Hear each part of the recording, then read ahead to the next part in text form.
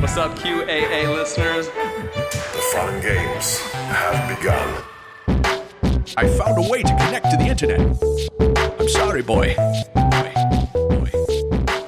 Welcome, listener, to Premium Chapter 125 of the QAnon Anonymous podcast, the John Locke Conspiracy episode. As always, we are your hosts, Jake Rockatansky, Liv Agar, Annie Kelly, Julian Fields, and Travis View.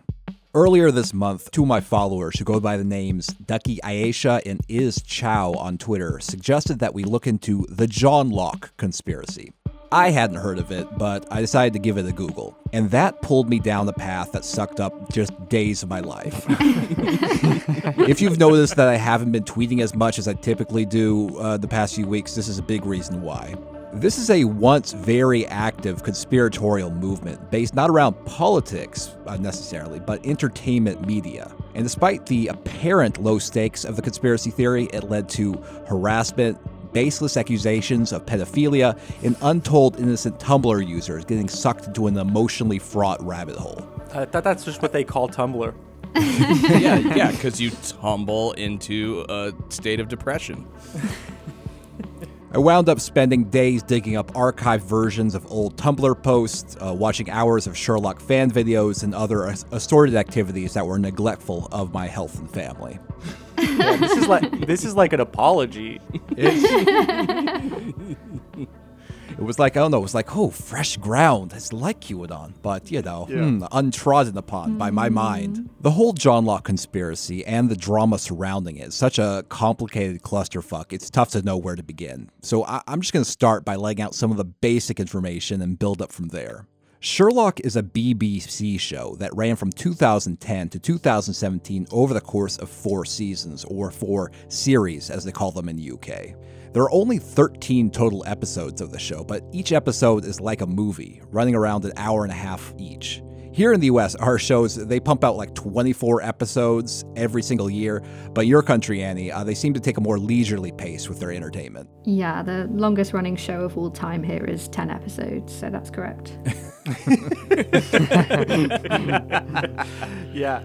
The show depicts Sir Arthur Conan Doyle's classic characters Sherlock Holmes and his roommate Dr. John Watson solving crimes and getting into sticky situations in modern-day London. This particular version of the Sherlock Holmes story was created by Mark Gatiss and Stephen Moffat, who had both previously worked on Doctor Who. The creative duo are called Moftists by fans. Sherlock Holmes is portrayed by Benedict Cumberbatch, and his trusty flatmate and companion Dr. John Watson is portrayed by Martin Freeman. The show was critically acclaimed, winning Emmys, BAFTAs, and a Golden Globe. Sherlock also developed a passionate following on the social media platform Tumblr. Around 2012 to 2014, the Sherlock fandom dominated the site, creating endless GIFs, fan fiction, analysis, fan theories, and critical essays, which are called metas in the fandom world.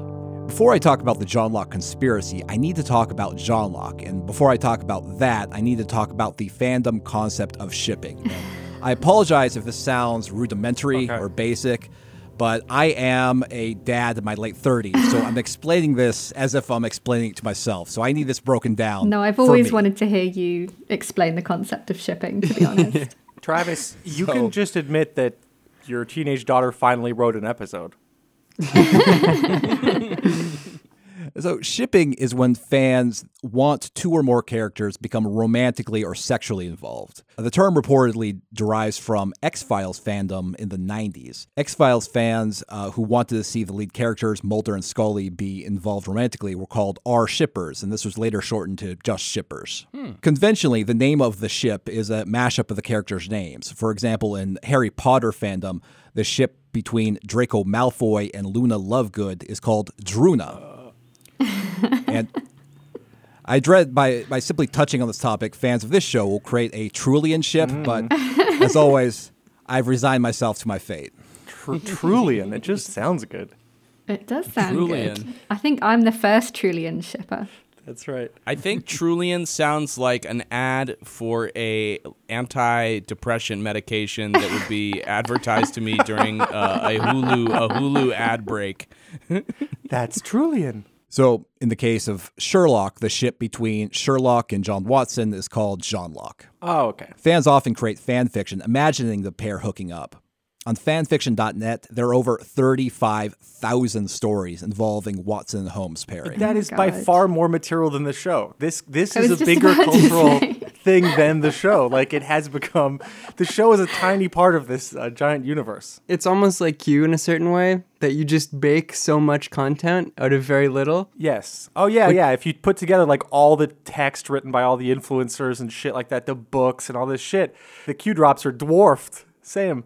Which is perfect for this show, because as a sort of prerequisite, when I was like a 14-year-old child, I loved this show. It was like the second or third season. I love Sherlock Holmes and the books as well. I was an annoying little nerd. And one thing about the show is that it's different than the books insofar as like you can't figure out the mystery in the middle of it. Like the point of the books is that like if you're smart enough with the clues, you can figure it out. But with the show, it's like Sherlock Holmes has this like magical power to understand stuff. That sounds way worse, to be honest. It's very terribly written. It's an awful show. It's not good. But the way they will end seasons based on like cliffhangers, but the answer to the cliffhanger is not something you can figure out. So the fans will just bake for like a year what actually happened. You know, Sherlock will fake his death in the end of one cliffhanger, and the results of like how he actually faked it is not seen in the episode. So there's what that reminds me of? Back in the day, those claw games that you could play in like Denny's or in supermarkets or whatever, you could actually get shit with them. And now you think you can, but you technically cannot. And they've designed it that way, so you keep pumping your fucking money. And this is the same thing. It's like there's no reward for being smart watching this show, despite that being the entire point of Sherlock Holmes. That rocks. Yeah. That rocks. We hate audiences now. We just spit on them. So that's probably why there's so much baking about like the ship here, is because like you bake anything, because why not? Might as well. You might as well. Liv, I do have to ask, were you a John Locker? I don't think I was. I think I did a bit of baking. I can't remember the specific details. The only relationship I have to John Locke is political philosophy, which is the lamest possible. Liv clearly will not reveal the two minor female characters that she shipped. Yeah. Now, I think it's worth noting that fan culture and fan fiction as we know it today started with Sherlock Holmes fans.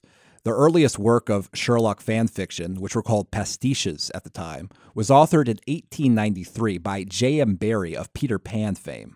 And I would argue that like playing with the character and its relationships makes even more sense now that the character is in the public domain. It has already been reimagined thousands of times. I think that Sherlock Holmes has the Guinness Book of World Records for most adaptations of a single character. The idea that there is something more to the relationship between Watson and Sherlock isn't by itself that crazy. In fact, it's been hinted at in older adaptations of the Sherlock story. Perhaps the most significant one is the 1970 film The Private Life of Sherlock Holmes, which was written and directed by Billy Wilder. In that film, Sherlock is approached by a Russian ballerina who wants to retire and have a child. She proposes that Sherlock be the father, with the hope that the child will inherit her beauty and his intellect. But Sherlock turns down the offer by claiming that he is involved in a relationship with Watson.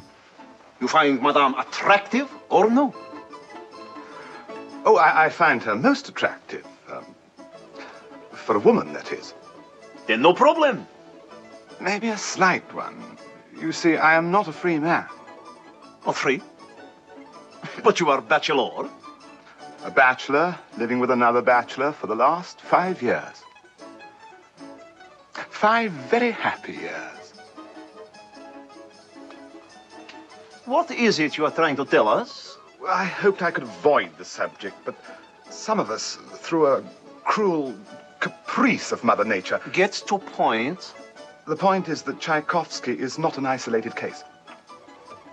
You mean you and Dr. Watson... He is your glass of tea? If you want to be picturesque about it. I think I am now a John Locker. I knew it wouldn't take long. I love the guy who's dumb and it's like, it just never ends. He's like, well, Tchaikovsky was not an isolated case. Oh, you play classical music, do you? It's just like, okay, we need to just end this. I'm gay. Now, you might try to explain that scene away by claiming that Holmes was simply lying about his relationship with Watson in order to politely turn down an indecent proposal. But it's complicated by the fact that in an interview, director Billy Wilder said that he originally intended to portray Holmes explicitly as a repressed gay man. Wilder said this: I should have been more daring.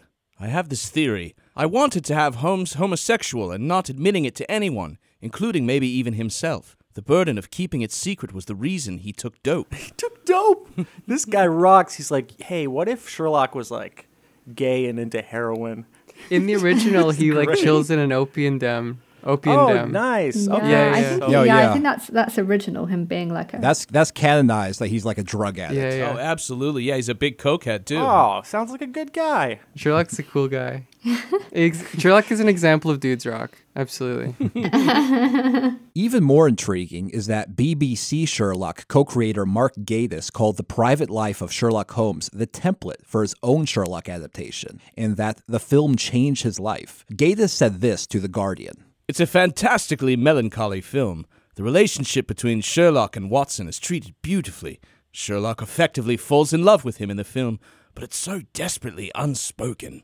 Fans of BBC Sherlock who support the John Locke ship point to several clues in the show itself. For example, in the very first episode, A Study in Pink, there's a scene where Watson meets Sherlock's brother, Mycroft Holmes, for the first time. Mycroft teases Watson for how quickly his relationship with Sherlock has developed. What is your connection to Sherlock Holmes? I don't have one. I barely know him. I met him yesterday. And since yesterday you've moved in with him and now you're solving crimes together. Might we expect a happy announcement by the end of the week? In that same episode, Watson asks Sherlock about his personal relationships, which Sherlock interprets as a come-on. You don't have a girlfriend then? Girlfriend? No, not really my area. Oh, right. Do you have a boyfriend? Which is fine, by the way. I know it's fine. So you've got a boyfriend? No. Right, okay. You're unattached, like me. Fine. Good. John, I think you should know that I consider myself married to my work, and while I'm flattered by your interest, I'm really not looking for anything. No, I'm not asking. No. I'm just saying, it's all fine. Good. Thank you. You know, notice though, as a lot of like John Locke pointed out, when asked about it, he said that girlfriends aren't really his area, but he doesn't have quite as forceful denial as for not having a boyfriend. No, he just says I don't have a boyfriend. But to me, the illusion there is clearly I'm gay, but like stop asking me about it. There are also several scenes where other characters simply assume that they're a couple. For example, their landlady asks if the pair will need 2 separate bedrooms. There's another bedroom upstairs if you've been needing 2 bedrooms. Of course we'll be needing 2. Oh, don't worry, there's all sorts around here. Mrs. Turner next door's got married once. I show these clips and these examples because I think it really illustrates this idea that John Locke could be canon didn't come out of nowhere. There's an obvious subtext there. In fact, it's perfectly rational to ask, what is the purpose of all these frequent gestures towards Holmes and Watson being a couple? If there's no substance to John Locke within the canon of the show, then the only other possibility is that the show creators were queerbaiting. Queerbaiting is when creators of media tease the possibility of LGBTQ representation in their work, but never, make it canon or official. This is often seen as a cynical ploy to draw in LGBTQ audiences without alienating a more mainstream cis straight audience. Fans of the show simply refuse to believe that co-creator Mark Gatiss, who is an openly gay man, would engage in such awful behavior. Despite the subtext of the show, the creators often threw cold water on the idea that Holmes and Watson would get together in the end.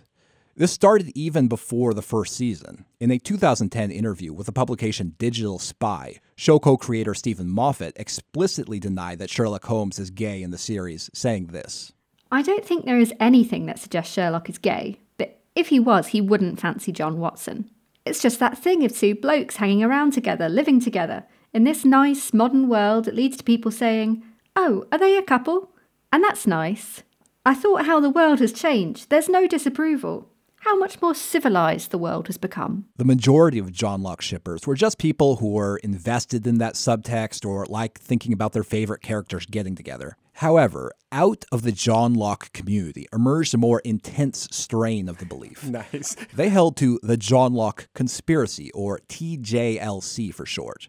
These are people who believe that John Locke was more than just a fan theory or a typical ship. They believe that John Locke was an intentional inevitability. Sherlock Holmes and John Watson would wind up being happily ever after. This was always the plan from the beginning, and further, the show's creators left several clues that prove that this is a fact. It was more than just like a fanish desire or analysis, it was like a prediction of how things are going to turn out.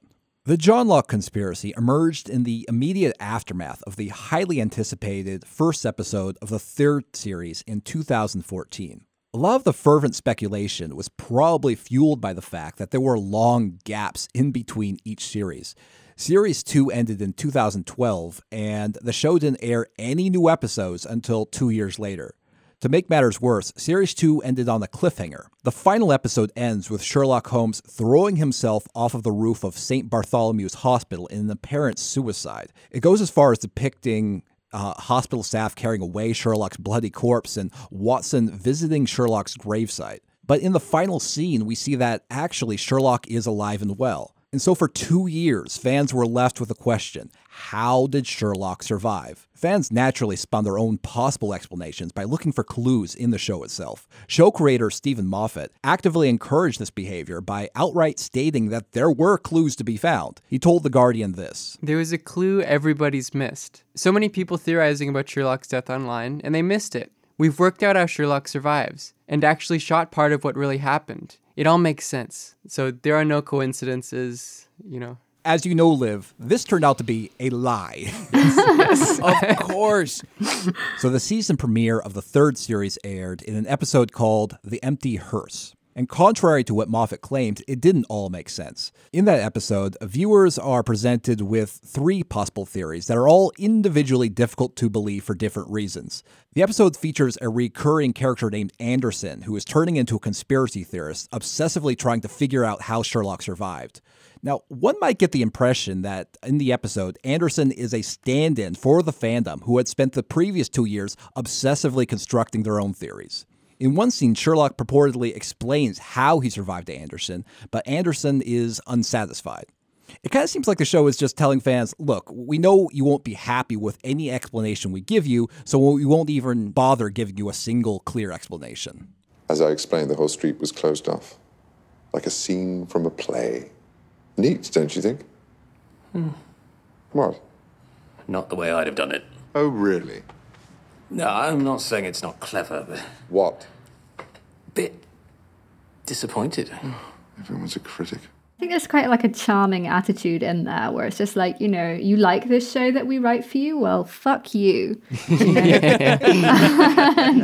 And yeah, taking the one thing that's cool about the original Sherlock, or the main thing that's cool about the original Sherlock series, where it's like you can figure it out if you pay attention to the clues. Because you have the same clues that Sherlock does. And then just because they're too lazy to make like a good story, removing it. Yeah, but it's not just like removing it. It's also then like taunting you for thinking that you could do what like was good about the original books. Like, it's like, yeah, fuck you for thinking that you could do that, by the way. Yeah. Like, I hate you specifically for doing that. And I don't know. Yeah, I think it's maybe just like my national character, but I do find that attitude quite charming in writing. Why couldn't you come up with, why did it have to be so elaborate? Why couldn't have Sherlock done something like, I read an old Houdini book where if you flex your muscles at a certain moment of impact, you do have a 45% chance of surviving. Like something that like would have kind of explained what people saw. I hate when people are like, oh, there was a raft that you didn't see and an airplane flying overhead and you didn't see it, but it was there. I don't know. It just feels like, you know. No, you're right. It's very cheap. That scene ends with Anderson bringing up some of the major flaws with Sherlock's explanation and then going crazy while ripping down papers from a conspiracy wall he had constructed. They hate their fans so much. They hate them. That is amazing. I like that you're charmed by that. This is you. This insane guy is you. I cannot tell if Annie is shitposting by saying she finds it charming, which I love. What I love most is a lot of the fans were not angry about it. They're like, shit, they just take the torment. That's exactly it. They're like, this was well received. We'll literally depict you this way, not subtly, and you'll still come back for another season, won't you? Mm-hmm. I'm not shitposting. I think that's great. I have huge respect for these guys. The episode also features John Watson getting engaged and denying that he had a romantic relationship with Sherlock. I've met someone. Oh, lovely. Yeah, we're getting married. Well, I'm going to ask anyway. So soon after Sherlock? Well, yes. What's his name? It's a woman. A woman? Yes, of course it's a woman. You really have moved on, haven't you? Mrs. Hudson, how many times Sherlock was not my boyfriend? Live and let live.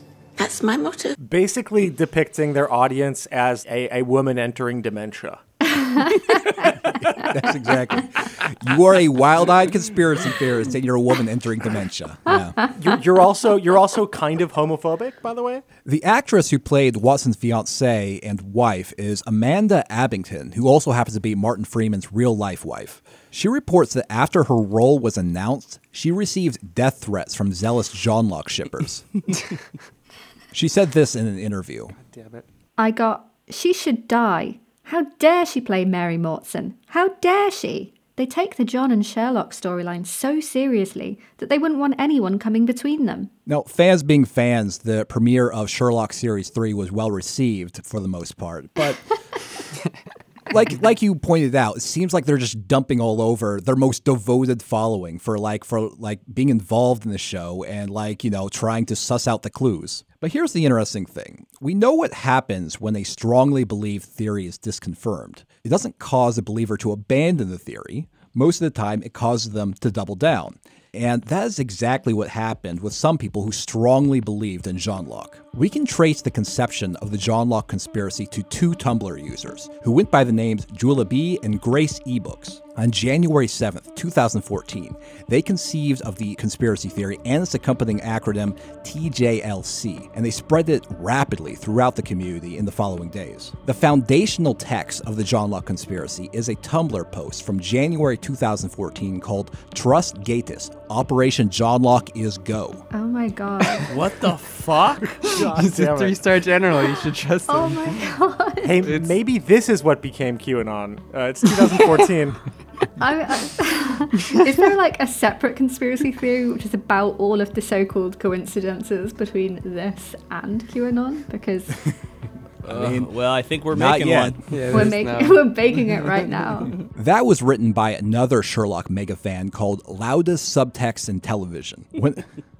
When I read that meta, I was shocked by how much it seemed to echo a lot of QAnon stuff. Mm-hmm. That essay opens with this paragraph. I'm about certain that John and Sherlock are going to get together. I mean romantically and even sexually. Not in the subtext, not in some happy alternate reading of the show, but in actuality on screen. You have been listening to a sample of a premium episode of QAnon Anonymous. We don't run any advertising on the show, and we'd like to keep it that way. For $5 a month, you'll get access to this episode, a new one each week, and our entire library of premium episodes. So head on over to patreon.com/QAnon Anonymous and subscribe. Thank you. Thanks. I love you. Jake loves you.